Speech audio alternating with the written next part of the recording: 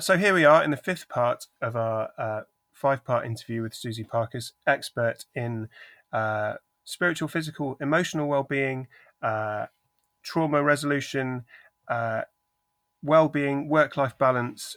We've talked about a lot of things in this series. It's been really, really, really fascinating. And the final part is going to be a little bit more practical, I guess, talking about how you have helped people in their work and about unresolved experience as well. So case studies. Let's talk about some kind of practical examples of the things that we've discussed in the previous episodes.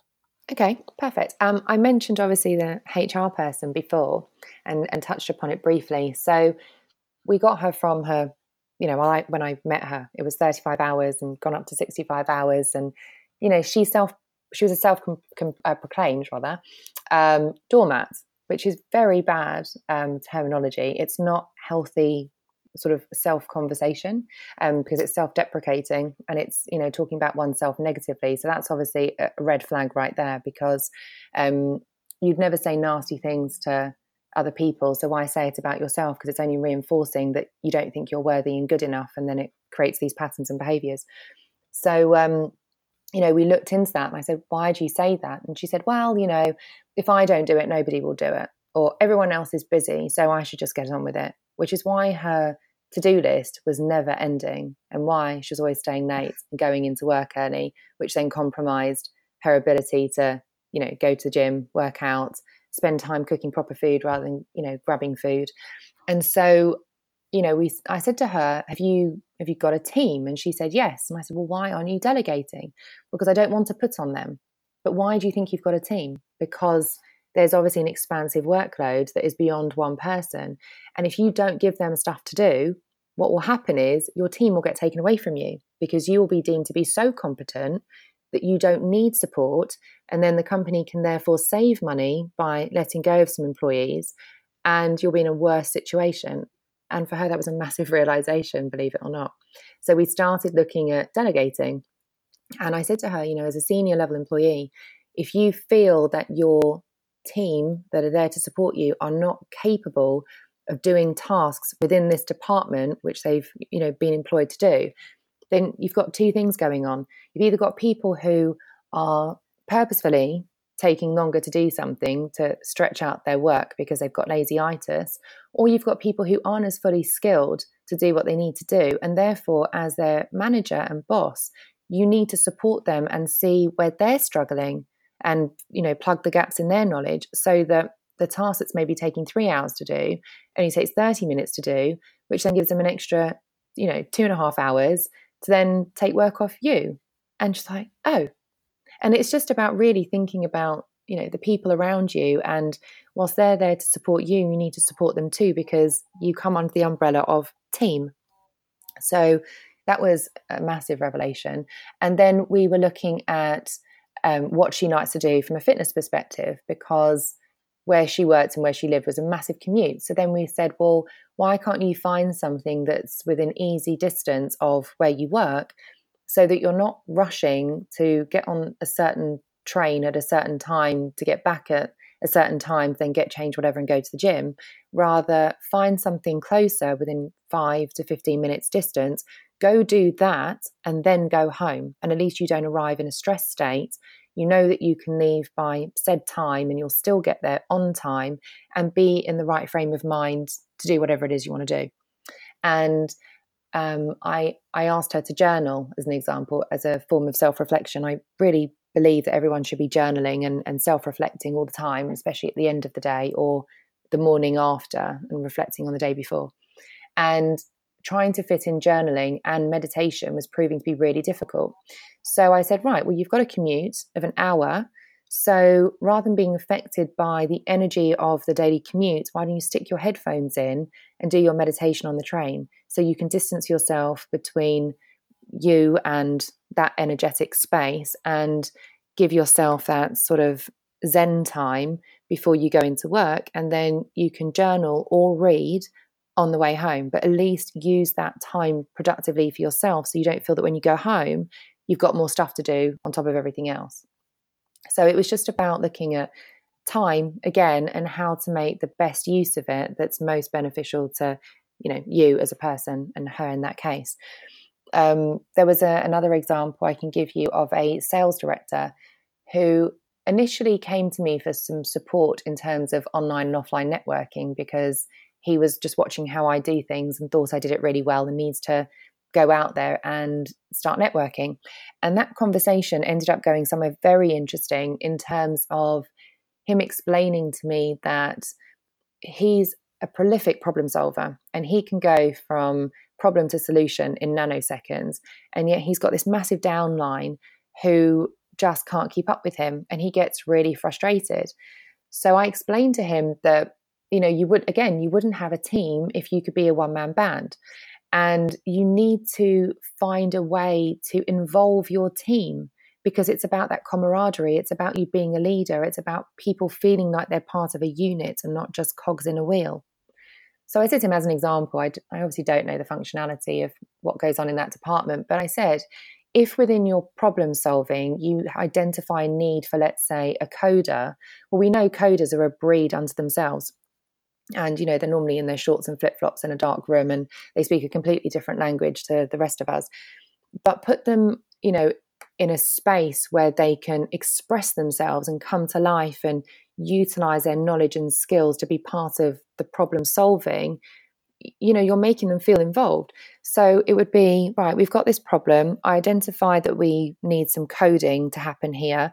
So, I don't know, John, the coder, can you just explain how this would look to everybody and what it would require and timeframes and everything else? And you're giving that person the ability to speak up, rise up, and feel like they're part of something and not just a cog. And that goes for every person in that department who's part of a process.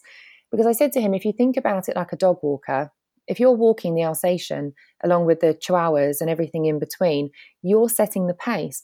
But then you've got your little dogs who are going 100 miles an hour, whilst your big dogs are just taking it in their stride. And when you get to the finish line, you've got, the ones that are at death's door and hot and sweaty because they've been going at 100 miles an hour. And then you've got the other ones that have been taking it in their stride. And as a manager, you need to be able to see where your team is at, who's struggling, who needs that support, where you need to slow down, where you need to speed up.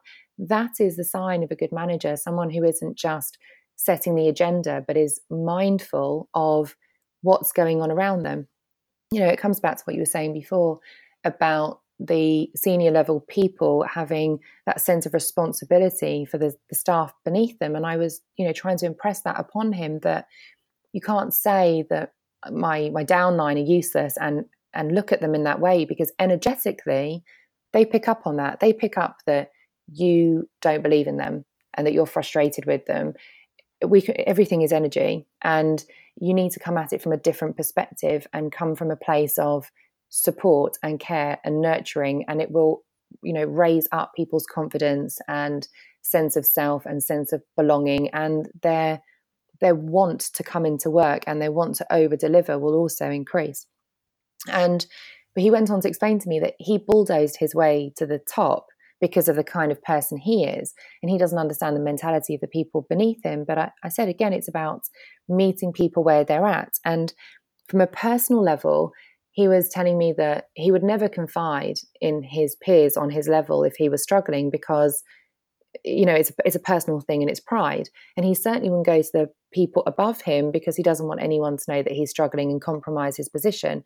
And he's certainly not going to go to the people beneath him because they're looking up to him. And that's where having somebody like me as an external sounding board is obviously very helpful. But this comes back to sort of the mental health thing again. If people don't understand where you're struggling, they will keep on putting on you, because to them you are a beacon of strength and support, and they look up to you, and it makes them feel less than because they are struggling. And it's about being real as human beings and understanding how to navigate those boundaries and those professional boundaries. So those are a couple of examples. And then again, we were looking at the passion, purpose, values piece previously. And, wherever you're at in the company, whether, you're at the top or it's your role, it's really important that you understand your skills and what interests you, and that you make that known. This is another conversation I've obviously had with other people where, you know, there are certain tasks within their job spec that for whatever reason, it's just not working. They can't get their head around it, or it's taking them longer than it should do through no fault of their own. It's just not their natural skill set. And it's important that you speak up and you say, I either need support, or can my colleague take that on? And I'm happy to take on something of theirs that I feel totally comfortable with. It's about owning your role, but first you need to own yourself. You need to be really honest with yourself about where you excel and where you struggle, and making sure you get that support. I mean, there's these different personality tests out there, as an example, that will tell you, whether you're more creative, whether you're more mechanical, whether you're more numerical.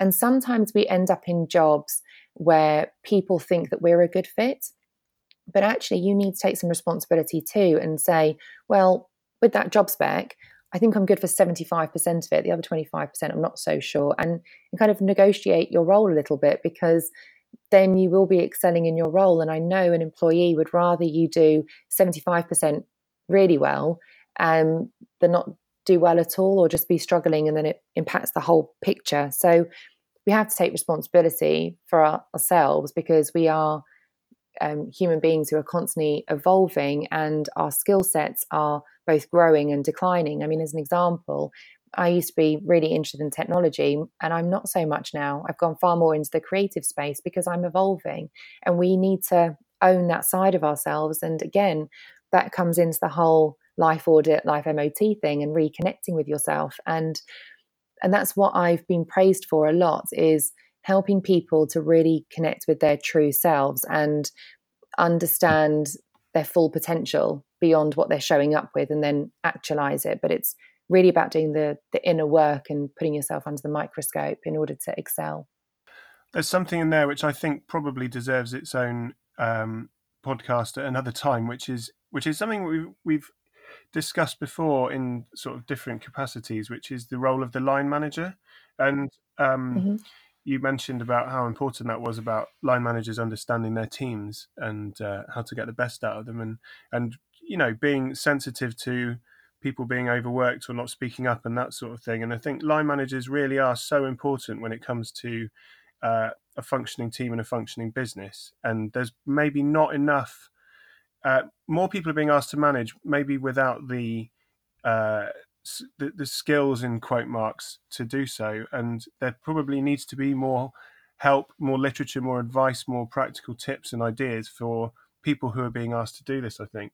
But I think that's a conversation that we should have, but another time. But Susie, it's been a brilliant 5 episodes. Where can people find you on the social channels and elsewhere? Thank you very much for having me. You can find me more often than not on my website, which is www.susieparkus.com, which is SUZIEPARKUS.com. And all my social channels are at Susie Parkus. Very easy to find. Lovely. Well, Susie, it's been brilliant talking to you. Thanks very much. Thank you.